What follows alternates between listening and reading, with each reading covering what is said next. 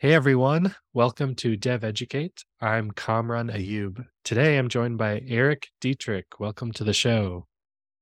Well, thanks for having me. It's good to be here. Awesome. Did I pronounce your name right? You nailed it. Excellent. So I've known of Erik for quite a long time, or even early in my career, following his blog. But for folks who are hearing you for the first time, do you mind sharing a little bit about who you are and what you do? Sure, I've kind of had a sort of long and winding, strange career, but my background is application development. So I did that for a long time in organizations, and then I kind of worked my way up the org chart.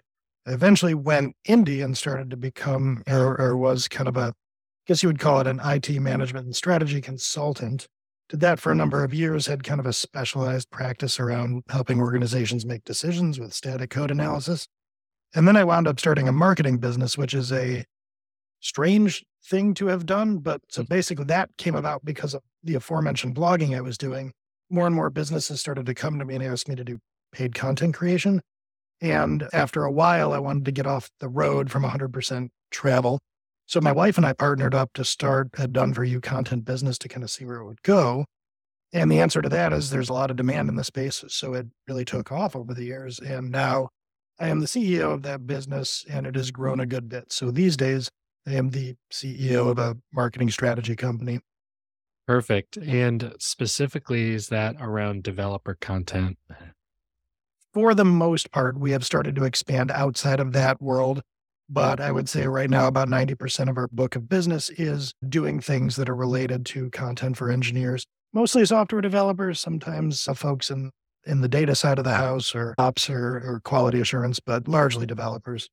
Well, and I think I would sort of categorize that as like technologists. Would you say that's accurate? Yeah, I think that's fair. Cool.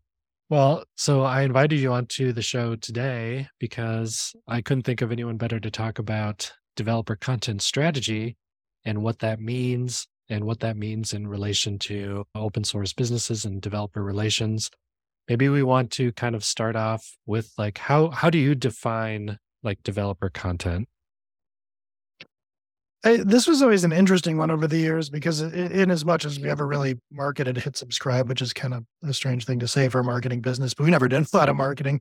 If we were to like to get the positioning right, it was always kind of awkward. And I think it was sort of like, well, if you're trying to reach software developers or if you're trying to get software developers to use your platform, that is what we do. And that is developer marketing, I suppose. It's just interesting. You don't see too many. I guess maybe it's because of the sheer number of software developers and the import they have to the organization, because you don't hear a lot of other, like job title and then marketing. It's kind of unique to developers. Yeah, exactly. And I think what I've mostly seen is when people say developer content, they're kind of talking about articles.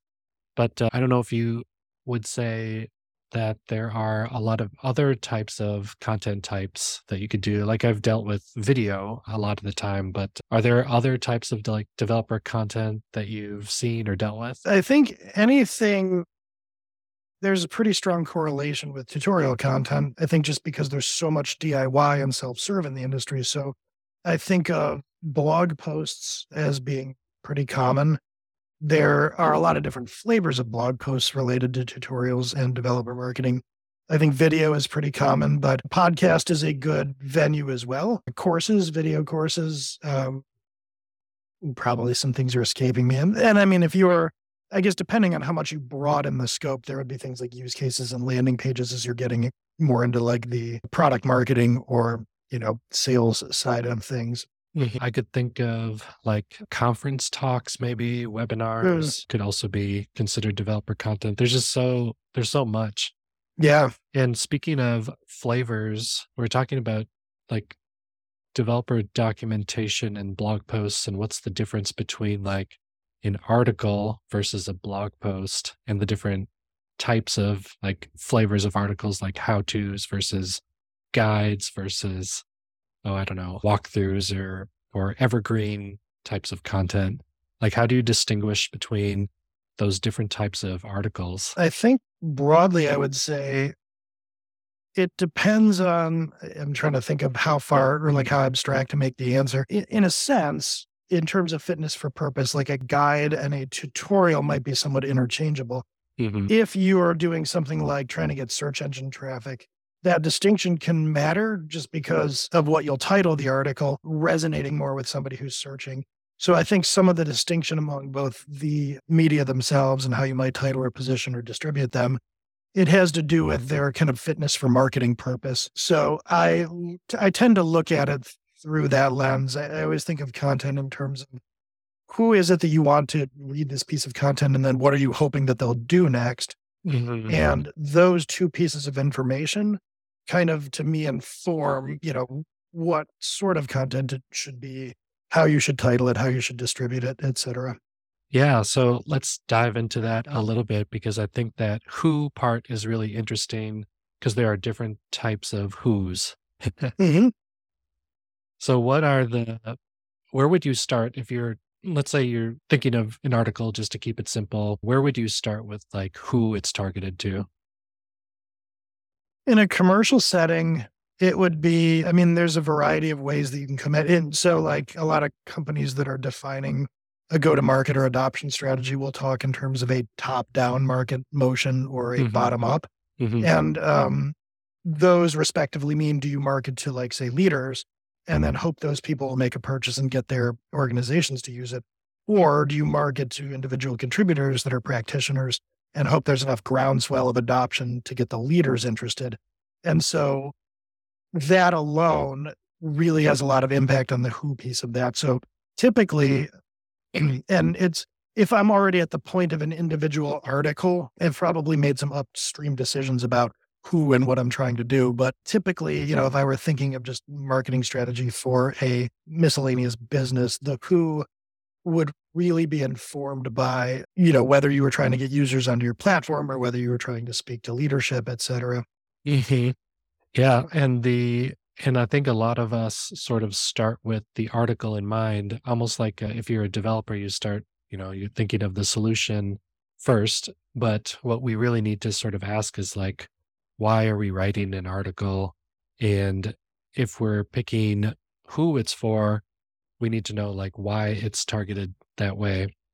And so let's move up a little level and maybe I can ask like what are some of the more upstream decisions that you would be making before even considering writing an article?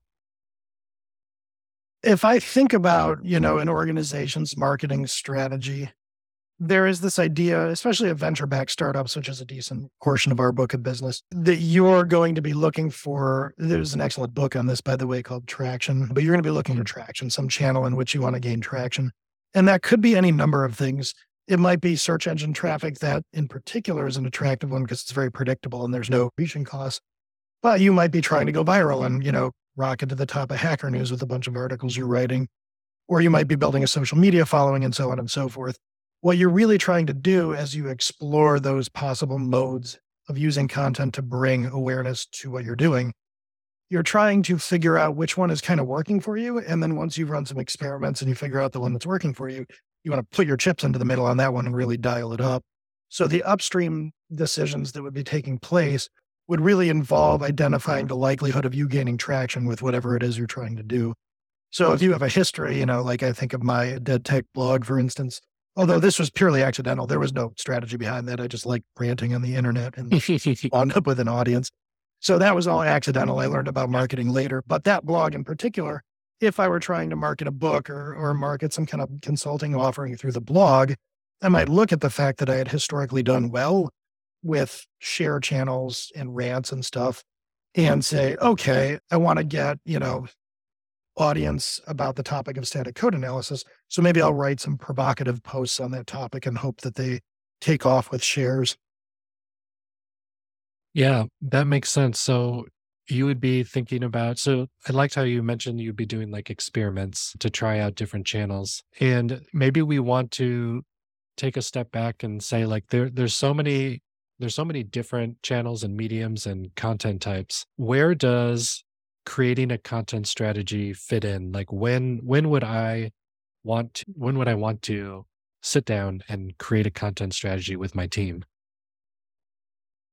I think The way a lot of this can get misconstrued is there is kind of two modalities of content that I can think of. I mean, roughly.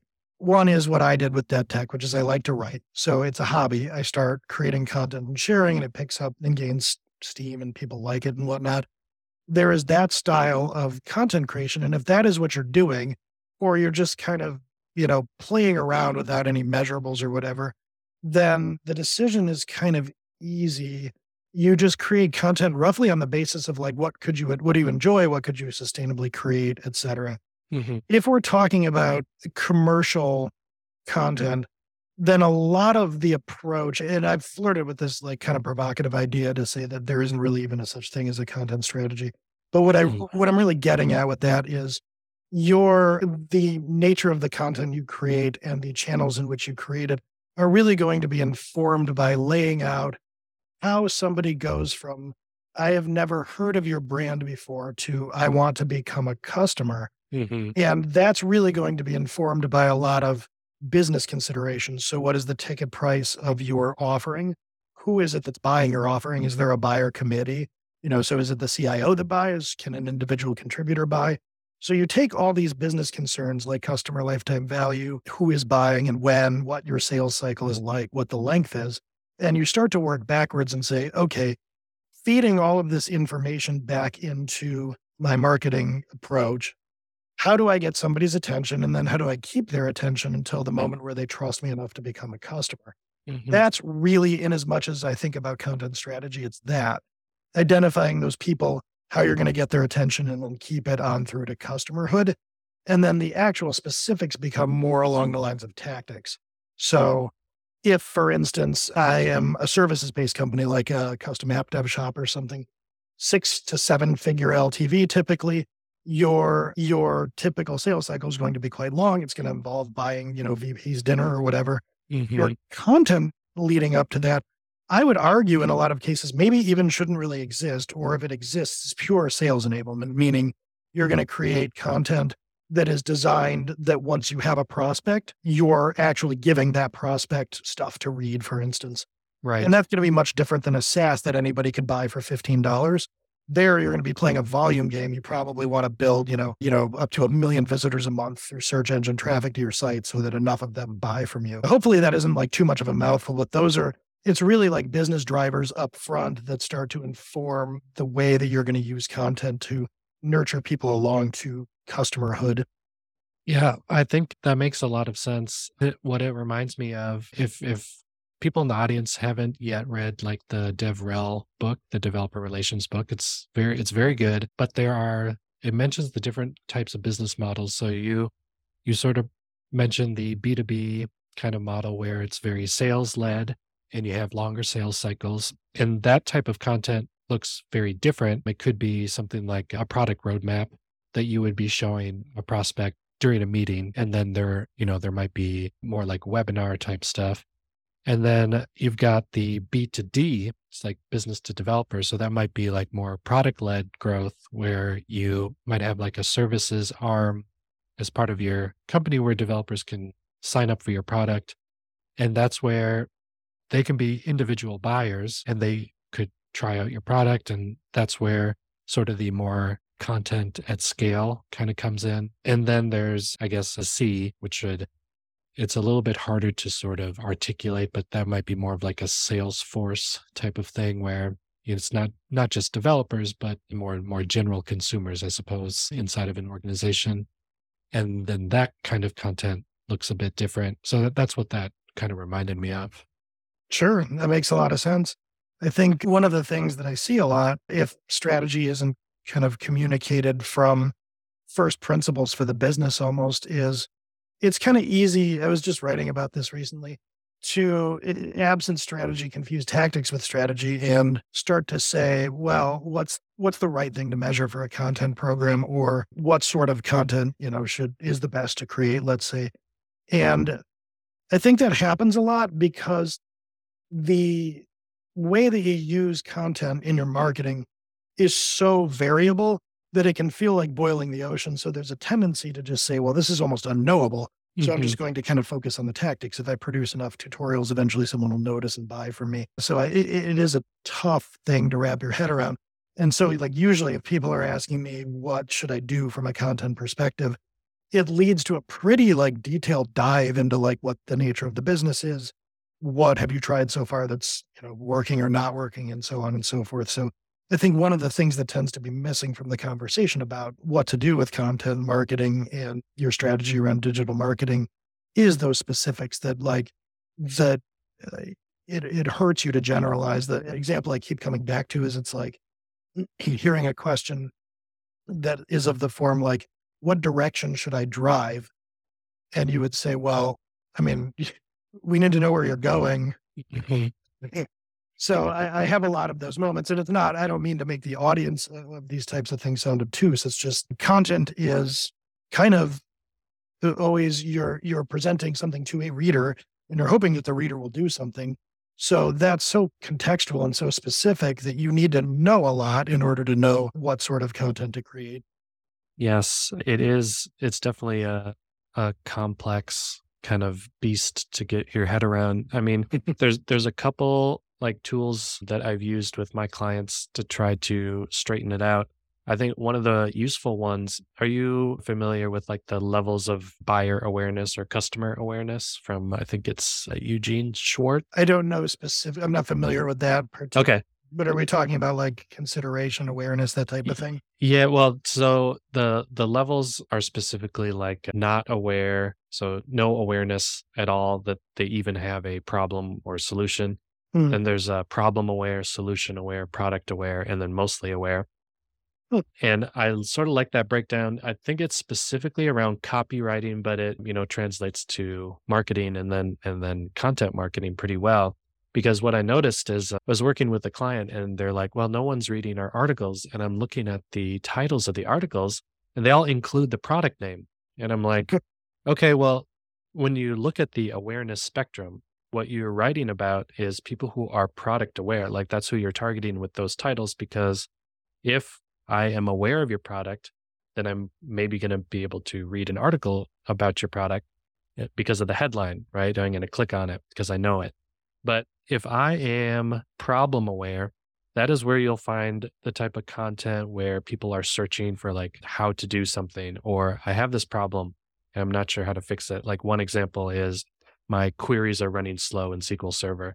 So I'd be searching for like, my queries are slow, SQL Server, and I'd be looking for Stack Overflow questions and things like that. If I'm solution aware, I am aware that I have a problem and I know what kind of solution I want, but I don't know that there are solutions like yours around. So in this case, for the slow queries, it might be like, I'm looking for SQL indexing tips, right? And so that's what I'm searching for because I know that that is going to solve my problem, probably.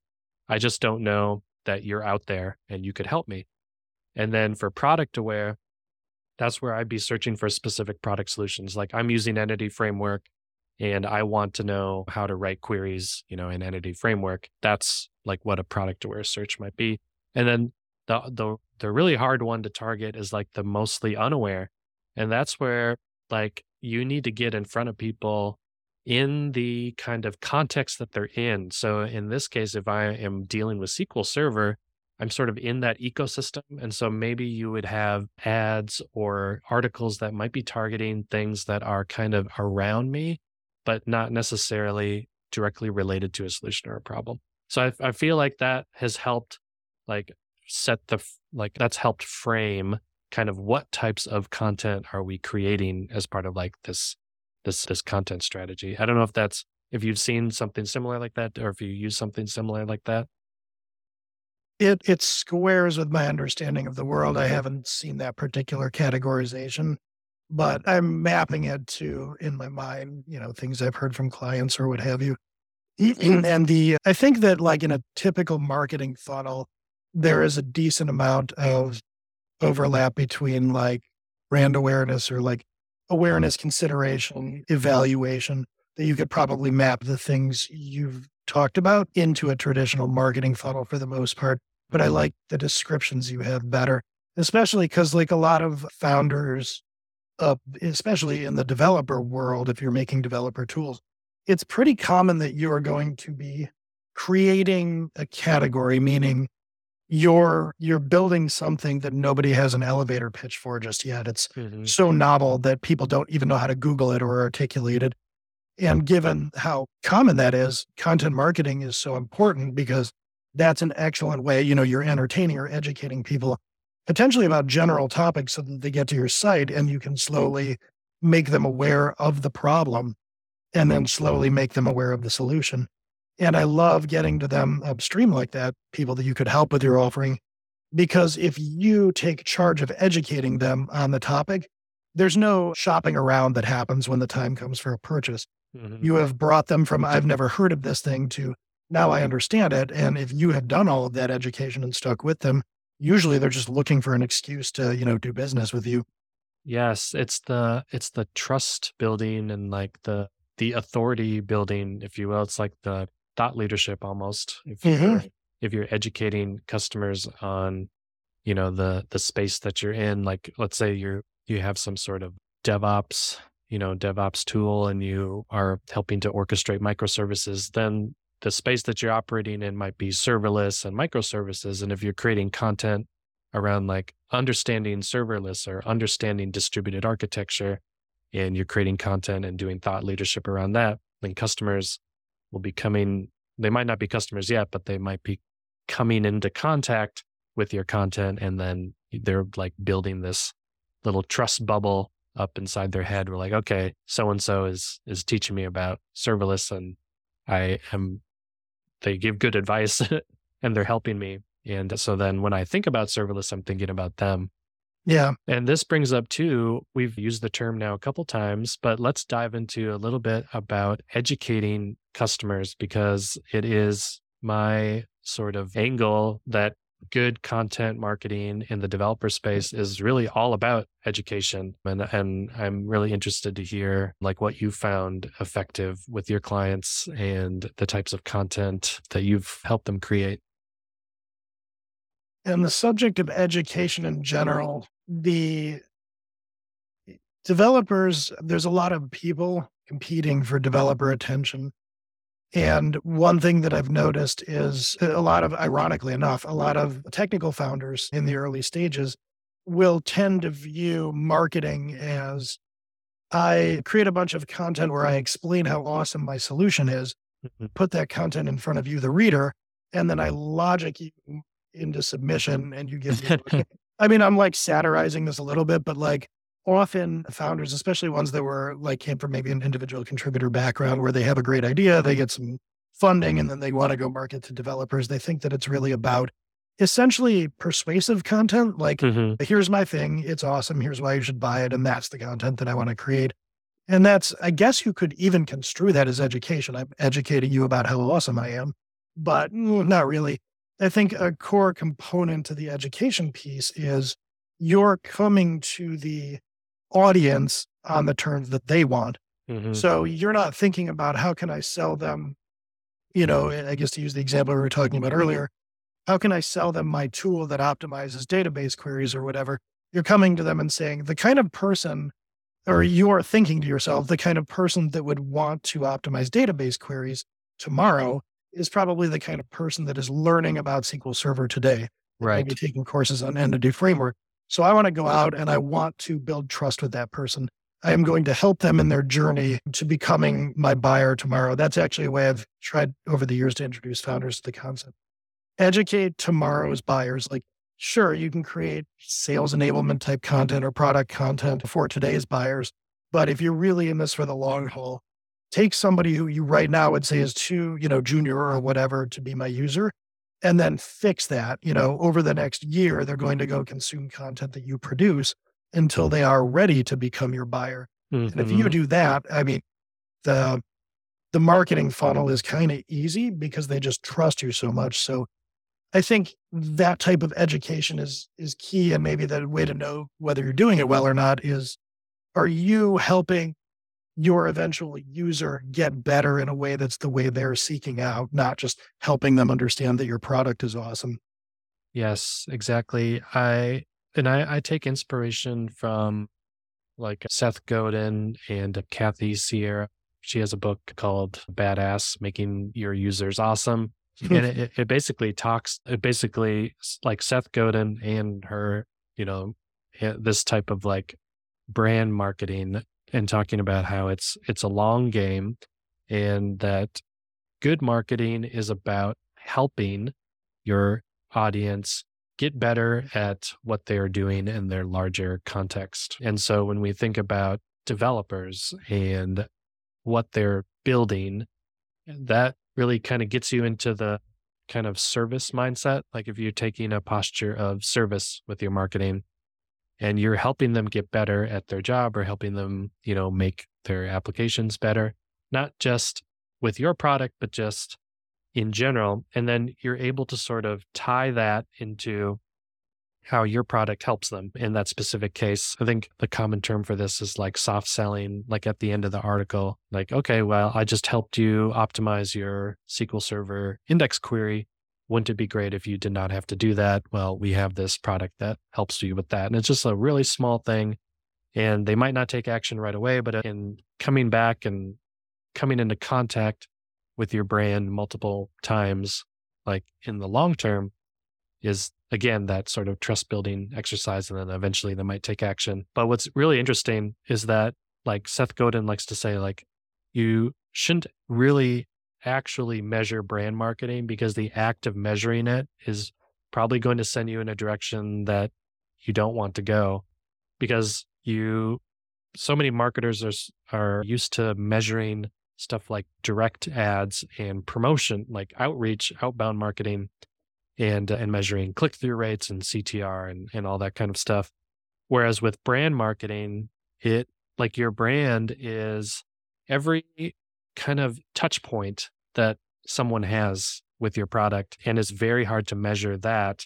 But we know that that's super effective. And the metaphor that I try to use with my clients is like, have you ever heard of Disney, right? Like Disney is brand marketing personified essentially.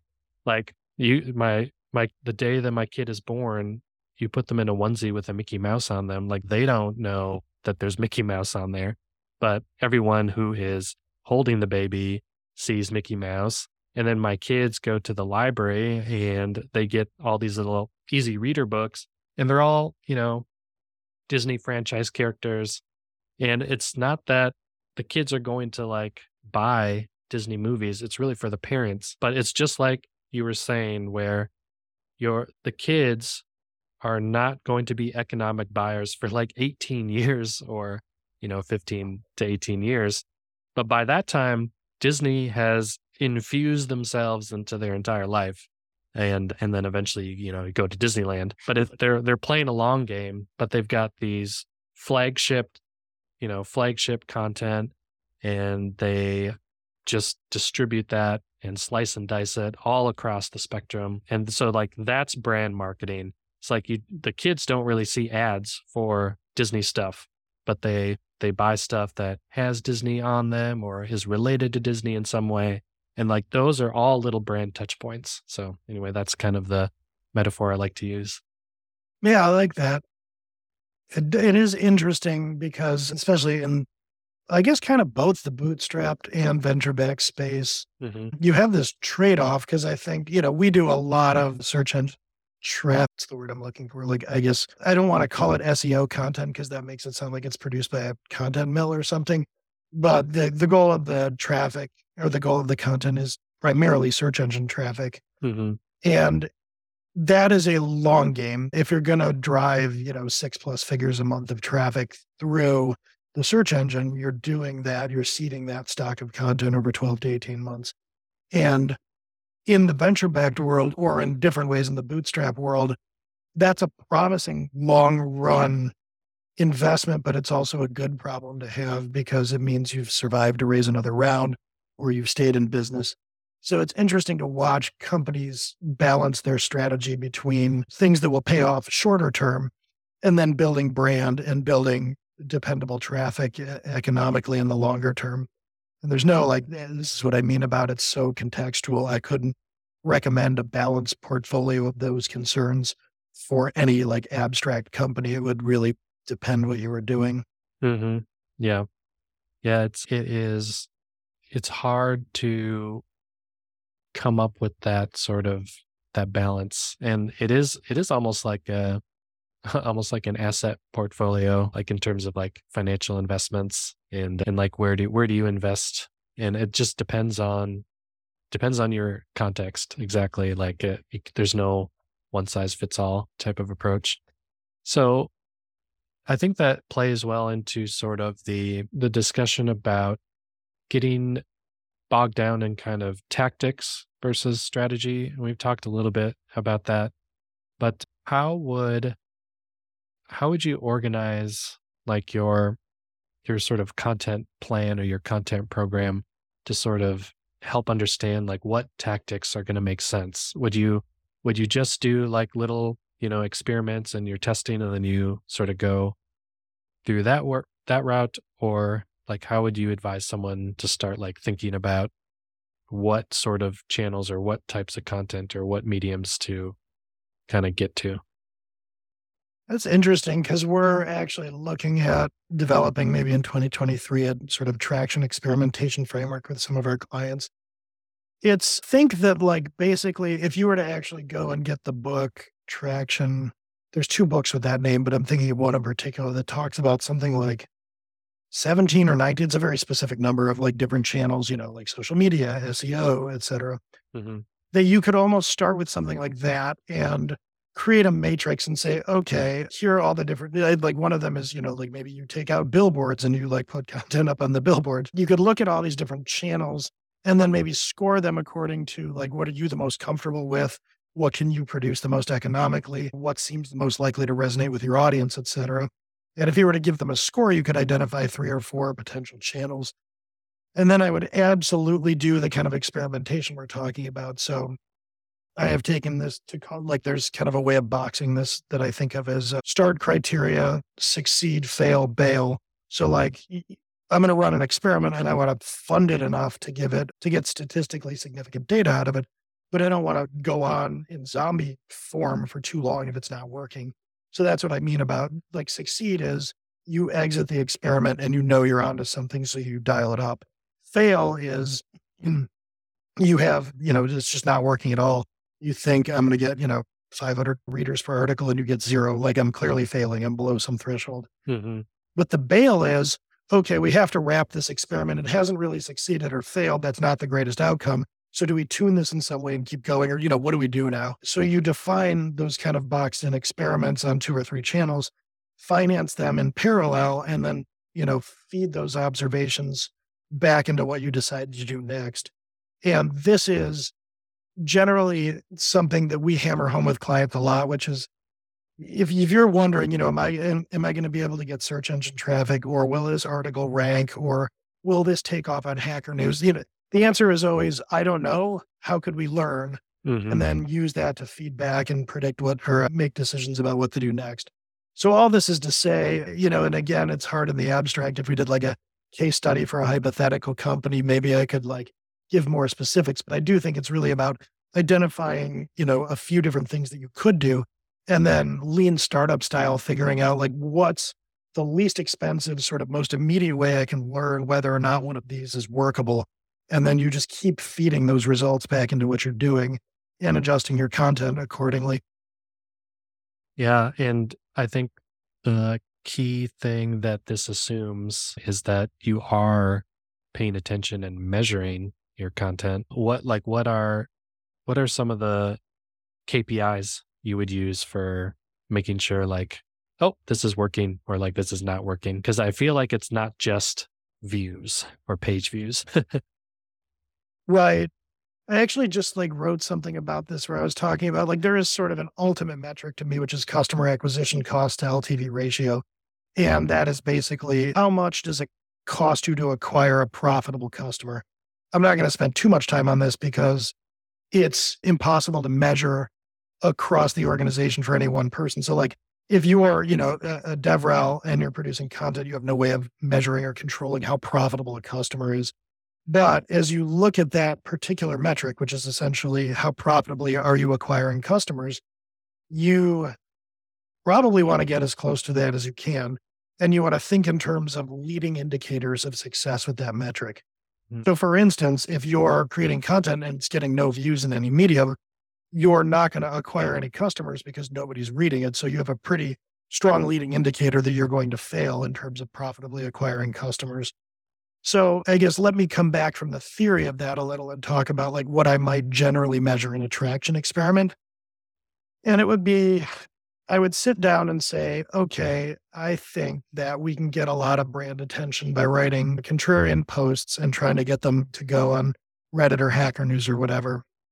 And my hypothesis, and I would always want a hypothesis, is that, maybe 1 in 10 of these things will actually go viral. I'll get like 40,000 brand impressions if that happens. Mhm. So that, breaks down to maybe 4,000 brand impressions per article in this particular channel. And I think that I'll create some brand awareness. That'll be difficult to measure, but maybe 1% of those people will click through to the site and start poking around.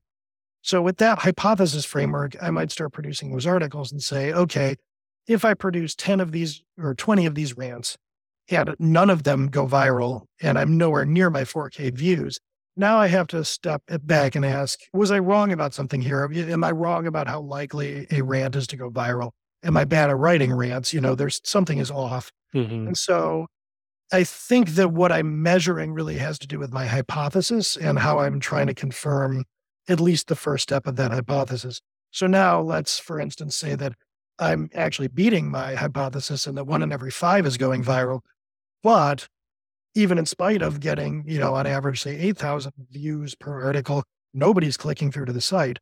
That could be something super tactical, like, oh, I forgot to put a backlink in, but it could be, for whatever reason, people like to read this content, but they don't like to leave the platform they're on. So there you have, your first leading indicator might be views of the article. The Mhm. second one is going to be the click throughs back to your site. And then there could even be a third one, which is, yeah, people are clicking through back to the site, but they evaporate. And it's not clear to me that they do anything but get to the site, kick around and say, oh, this sucks. I'm out of here. So it's really just identifying what you want to measure and what you think you're going to learn, and then using that particular metric.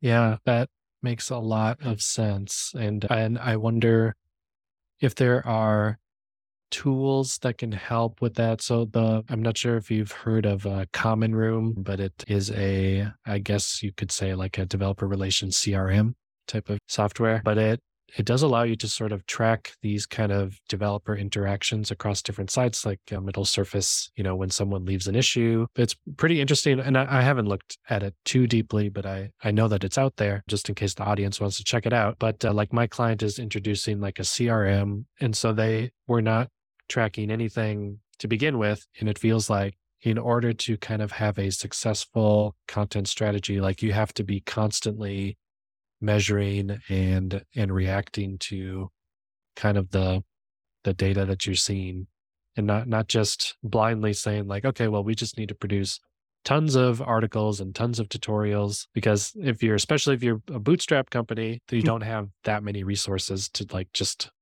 pump out articles. Yeah, I would say most definitely. And it is not lost on me, especially we're kind of significantly expanding going into 2023, what Hit Subscribe does. So I'm looking at different adjacent offerings to what we've historically done. And one of the things that's very much not lost on me is just what a tough problem it is to solve getting good data about your marketing. And a lot of it is people understandably not wanting to be tracked and using tools that don't lend themselves well to being tracked, et cetera. So Mm-hmm. I don't begrudge the viewer making that difficult to track down. It just makes it a more interesting problem to solve. And I think a lot of people try to solve it with, tooling that gets incrementally closer to being decent. But I think, users are always trying to opt out of this kind of tracking, and justifiably so. So I tend to think of it almost from like a game theory perspective, or let's assume we can't measure this very well, but we can draw certain inferences from what we can know, or maybe contrive almost A/B tests or something that without even the measurable data, we can get at it from an oblique angle. But I'll have to check out the tool you're talking about too, because I'm kind of always on the hunt for things that help clients better measure what they're doing. Yeah, absolutely. And the other thing too I guess there are two things that this was making me think. For the first one was when like a client says, we want to drive awareness of our product. Like you mentioned brand impressions. And like the next question that I usually have is like, then what? Like if you if you get to the top of Hacker News with your article and you generate for 40,000 brand impressions, like what's a successful outcome of that? Like I assume that you then want them to sign up for your product, but like what kind of awareness do you want to drive? Because it could be even negative awareness, like depending on depending on what you're doing. Yeah, that one in particular is difficult. I think that it gets back to what we were talking about earlier with the Disney, is that you have to kind of have this understanding that your measurement is going to be, putting it generally, imprecise. So if you contrive of ways to get a lot of brand awareness, maybe you're doing placement campaigns on like a lot of media properties with high viewership, like you work with the New Stack or some of the other similar ones out there, you sponsor T-Zone, whatever the case may be, that'll generate a lot of brand impressions. And what happens next? And the answer is it's kind of borderline impossible to measure exactly Mm. what's going on there. Although you could, contrive of interesting ways to approximate it. Like say, right now, our brand is getting, 2,000 searches a month in Google. If we run a bunch of brand awareness campaigns, I expect our branded searches to double or something. So you can kind of get at it, but brand awareness in particular is a very long play that's really hard to measure. And you're almost just taking it on faith from a lot of veteran marketers that like, hey, this will wind up being a good idea, Hmm. assuming we survive long enough to take advantage of it. Yeah, I did a couple like mini little case studies just based on firsthand experience of like one of them was Log Rocket's blog. Hmm. So, and I do intend to invite them onto the podcast, but just from the outside, as an outsider, when I was doing front end development, I'd be searching for front end related problems, on whatever topics, NPM, monorepo tooling, et cetera, React. And I would be coming across the Log Rocket blog and I'm like going through the articles. I'm like, this is very helpful. And I get to scroll down to the bottom and it's like, okay, Log Rocket is a front end performance monitoring tool. You just read something about how to reduce dependencies. Well, we track dependencies. This is how. I'm like, okay, that's cool. And then that's the first time. And then second time, third time, fourth time, fifth time, 10th time, 15th time, I'm like, okay, LogRocket does front end stuff. If I ever need a front end monitoring solution, I pretty much know exactly who I'm going to go to. And what's cool is I did a little bit of searching around to see like, is this effective? And first I saw an ad that they had on Twitter, probably because I'm searching around, so they have targeted ads. Mhm. But it was talking about how they are attracting millions of front end developers to their blog. So that's kind of cool. But then the second one is I was looking on Product Hunt and they had posted a launch, or it was like reviews on Product Hunt. And I was scrolling through their reviews and there was one comment that was like, "We adopted LogRocket after reading a tutorial." And I'm like, yes, that is like what is happening, but you don't really hear about it that often. Right. And but that is the power of like brand marketing long game. Well, if you have the Log Rocket folks on, I would invite you to give them my compliments because we do a ton of keyword research for our clients, and Log Rocket is in an awful lot of search results pages. So I have no doubt that they are getting millions of visitors per month. Yes, absolutely. So I think what would be kind of interesting to maybe talk about, maybe two things. Like, what is the importance of technical expertise with creating developer content?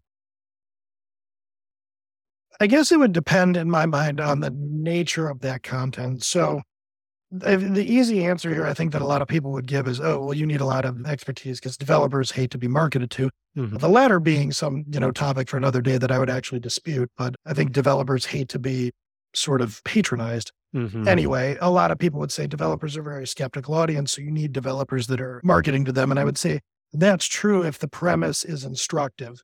So you need technical expertise to create a piece of content that is a tutorial. Let's say you Mhm. don't want, a content marketer doing that. I think that if you're honest about the reason for creating the content, you don't necessarily need to be an expert. So if you take like LogRocket as a pretty famous program, so does DigitalOcean. If you have programs like that and you stand them up and say, I'm going to invite the community to share tutorials and tips and tricks, or maybe even a better example of this would be a true community site like dev.to. Mhm. If you go even as a beginner and say, I just installed this framework and here's my experience getting up to speed, people aren't going to, judge you too harshly, even if it's not like the most well thought out thing or whatever, or to if you are like pretending to be an expert and getting it wrong. So I think that as long as you are honest about who you are and why you're creating this content, that you need just enough expertise to faithfully create that content.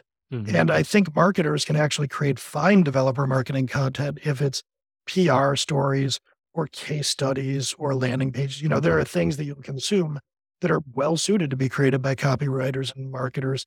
I do think the educational piece, it at a bare minimum has to be somebody with enough experience to like do the topic justice. And then, maybe beyond that, if you're really trying to position yourself as an expert teacher, you should be something of an expert. Right. Yes. I think that makes total sense. And I've sort of seen the same thing play out with my work with clients because they if we're working on like a customer success story, like those can be done via interviews and then the copywriting is basically just taking from whatever the interview is. And there's the only place where the technical experience comes in is like during the interview process. And when you have an advocate, like a developer advocate doing the interview, then you sort of get that. And if you can combine that with like business questions, then you can sort of tackle both the technical side and the business side. And then you can have someone do the write up. But then when we're talking about tutorial content, that's when you want either like a product engineer to be at least doing a technical review, if not just doing the writing. Yeah. And then especially for creating courses and stuff, like you need to have a deep sort of a deep experience with the product or with whatever you're teaching. Yeah, absolutely. I mean, I guess as a rule of thumb, I would say like if you find in any way that you feel some pressure to misrepresent yourself when creating content, Mhm. something is wrong. You should be creating content where if somebody knew exactly what your background was, they would say, yes, it's appropriate for you to be creating this content for me. Yep, exactly. And so I think the one of the last questions I have is like, what are some of the common issues that you've seen, like when you onboard new clients and you're taking a look at whatever they have existing, like what are some of the maybe top three issues that you've seen? Issues in the sense of things that are kind of suboptimal that they're doing, or Yeah, yeah, suboptimal is a good word. one of the biggest ones I'll throw out there is pretty subtle, but I think in the end it can be perhaps the biggest mistake. And it's what I think of as creating performative content. And performative content masquerades as thought leadership content. But thought leadership content, if you're going to create it, it's often controversial. You're surfacing something unknown or a different kind of opinion, a different way of thinking. And I think of true thought leadership as likely to earn you some detractors and also likely to earn you some fans. Hmm. You are bringing something novel into the world. Performative content is when you're simulating that.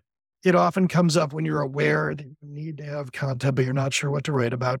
It's very often, especially for earlier stage founders, tied in with kind of a vanity or like not wanting to look bad. And performative content is you're putting content on the site and there's really no target audience in mind because you're not really talking to anyone. The paradigm is look at me, look how smart I am, look how smart our brand is. You should do business with us. Mm. And so that number one, it creates a lot of fear in the organization that's looking to produce content. So they produce it inefficiently, they hand wring over it, and it lands with a thud because there's no audience in mind for it. So I think if you're sourcing content or looking to create it yourself or whatever you're doing, and you're worrying a lot about what people will think of you as you're creating that content, that's the big mistake. Hmm. Because that's almost like a resume or a cover letter. That's the ultimate piece of performative content. It's not at all about the audience. It's all about you and inviting someone to grade you. And that's probably the biggest mistake because if you are doing that, and maybe you're justified, like if you're selling like boutique consulting services, that yes, people will grade you and that might be how you acquire business. You should probably not make like volume content plays. You should, have a pretty small amount of content. Hmm. So I think that's kind of the biggest one. The second biggest thing I would say is having no KPIs in mind. And I don't mean that everybody that hangs out a shingle or starts a business or gets a seed round of funding needs to, I mean, you're not all marketers. You don't know exactly what you should be measuring. But it shouldn't be something like I've heard people say things in the past, like, well, I just want to get in the habit of producing content. That starts to be like what I was talking about earlier, which is like, well, I'm just going to get in my car and start driving north because I assume wherever I want to go, it's good practice. You should either know roughly what you're trying to do, or you should be engaging with somebody to help you know what you should be trying to do. So I think that's probably mistake number two. And then I think mistake number three, I would say, is I'll call it maybe like a lack of urgency, but it's more like not fully understanding what seeds need to be planted today if you want to reap them in 6 months or a year. So there aren't a ton of wrong decisions you can make if you're actually creating content in the early days, because, let's be honest, you stand up a brand and put out some blog posts. And if somebody doesn't like them, you have a good problem because it means somebody's actually reading. Most Mhm. commonly, nobody's reading. So if you're producing content and you're not shooting yourself in the foot by, you know, having site performance problems that are terrible or something, it'll probably be okay. But you're at risk of missing out on opportunities for things that you should probably decide in the earlier going. So if you think you want to go after search engine traffic, for instance, in the early going, you would want to do a handful of small things to make it more likely that you'll bring that traffic later. So I guess there's so many different flavors of this that can happen. It's hard to summarize them all, but it's not taking stock of the things you could do now that are fairly easy that would make you have a lot more options later for your eventual strategy. Yeah, that makes sense. Sort of like, maybe creating leverage, with your content. Right. I'm being more abstract about this than I wish I were because it kind of runs the gamut as to how people do this, but it's, missing the opportunity or assuming that, I can wait 3, 4 months or whatever to Mhm. do this. Mhm. An analog of it might be like retirement savings where, yeah, you can eventually make that up later, but with most, especially if you're going after volume plays for like funnel metrics, whether it's creating a log rocket style community contributed site, whether it's Mhm. your own, curated content, or whether you're trying to build a following or stand up a YouTube channel, usually if you're doing that, you want to do more and you want to do it earlier. And so you can burn a lot of time that might not seem like a big deal. But if you have a good sense of what you want to do, earlier and more tends to be better for most plays. Yes. Yeah, that makes a lot of sense. And sort of the corollary would be like, don't let perfect be the enemy of good. Just get some content out there. Yeah, Um, exactly. I Perfect. think that DigitalOcean, the original person who did the content, whose name escapes me, had a quote, if memory serves. She said something that was similar to like product shipping. Like if you're not embarrassed by what you start out with, you're waiting too Yes. long. Yep. Exactly. All right, Eric. This was a really great conversation. And now it's time for Drop an Apple. This is your chance to drop some knowledge on the audience. Are you ready? I have one question. Sure. So, what's one thing you wish someone had told you early on about creating content and education for developers? I would say that there is a pretty serious and invisible uncanny valley between content creation as a hobby and content creation as a first class business. And what I mean by that is when I stood up deadtech.com, I was doing a little moonlighting and using it as the marketing engine, I guess, for my moonlighting. But really, I was just writing blog posts because it was fun.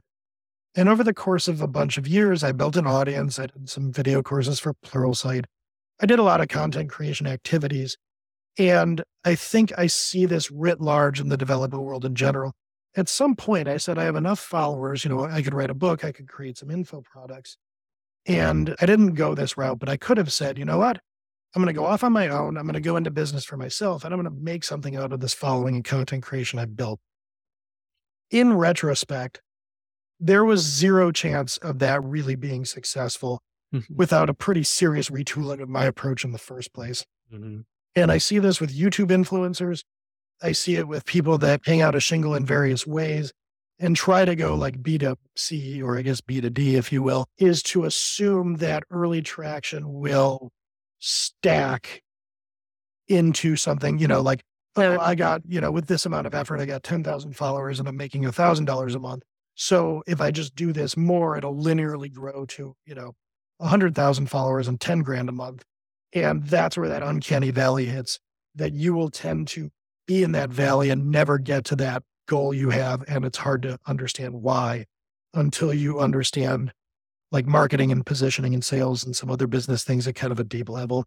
So I didn't really, I wound up kind of always staying in the B2B world, but there was a moment around the time we were founding Hit Subscribe where I was thinking of, I'm just going to go try to make a living as an indie creator. And I cannot tell you how glad I am that I did not do that.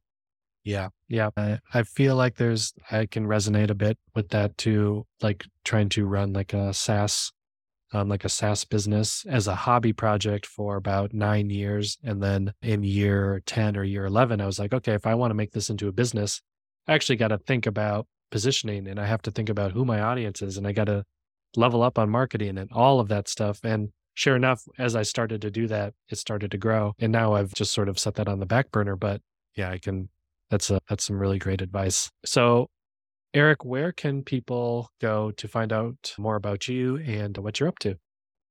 I guess I don't have much of a social media presence these days anymore, but the most reliable place to find me is deadtech.com, DAEDTECH.com. That used to be my indie consulting brand, and now it's just where I post miscellaneous rants from time to time. So that's probably a good starting point. Awesome. Well, this was super fun, Erik. Thanks for chatting with me today. I enjoyed being here. Thank you for having me. I hope you enjoyed my conversation with Erik. Here are the things I thought were worth pointing out when it comes to developer marketing and education. Erik shared a secret to better strategic planning, which is to work backwards. Remember those mazes you used to do as a kid? How long did it take you to realize that it was much, much easier if you just started from the center of the maze and worked backward? Start with the end in mind. As Erik laid out, your content strategy depends on who's buying. Whether it's the CIO or individual contributors, work backwards from there to inform your marketing strategy and then your content strategy. Remember, strategy is all hierarchical. Erik also mentioned the concept of traction. Experiment with different channels, find the one that has traction, then double down on it. I've included a link to the book Traction in the show notes. We talked about the spectrum of awareness and what type of awareness you're driving. Now, the typical marketing funnel is awareness, discovery, consideration, evaluation, intent, purchase, and loyalty. However, within that single awareness stage, there are different levels of awareness. I like referencing Eugene Schwartz's work on copywriting when I talk to clients about this. I've included a link for further reading there too.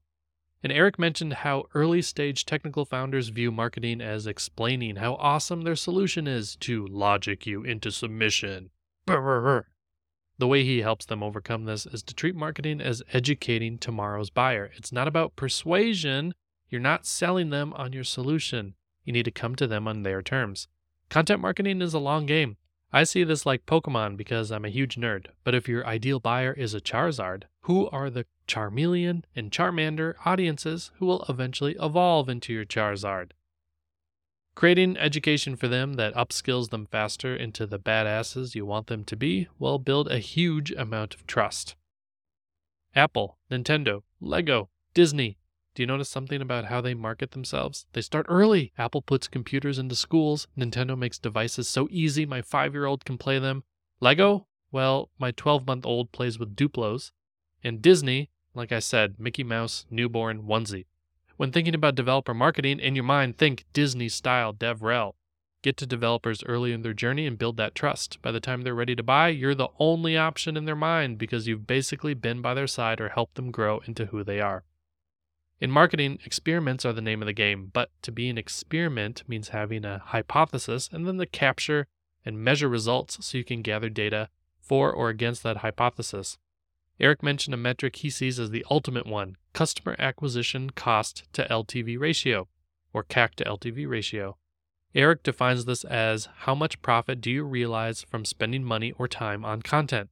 Say you spend $500,000 on a content program, you get 10 customers who buy, but they each pay you $10. Do you think that's successful? Heck no.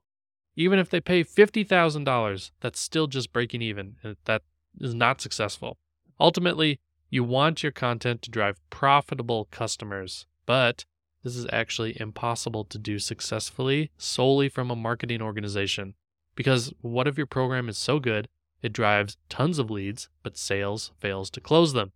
It wouldn't be fair to hold marketing accountable to this metric. It has to be part of a holistic strategy. It's too much to explain succinctly, but Erik has provided some possible models to work from, and I've included a link to his essay that goes into tons more depth. Erik pointed out that when creating content, you know you're in a bad spot if you feel like you have to misrepresent yourself to create it. That's not good. Whether it's a tutorial, landing page, use case, or course, start by asking, who is it for? If you don't start there, you'll be creating content that doesn't resonate, regardless of the level of difficulty, format, channel, or medium. Here's a piece of advice. Go buy a small little chair, like a dollhouse chair, and put it on your desk where you see it every day. Every time you're in the act of creation, look at that chair and imagine who you're creating for. I even went as far as to put a little character on mine. You'll have to check out the show notes to see who it is. Finally, Erik's advice for avoiding common mistakes when developing a content program: begin with the end in mind and make early decisions to set yourself up for later success.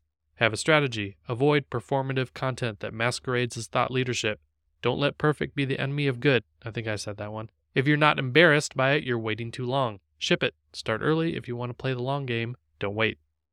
You can find the show notes for this episode at deved.rocks/4.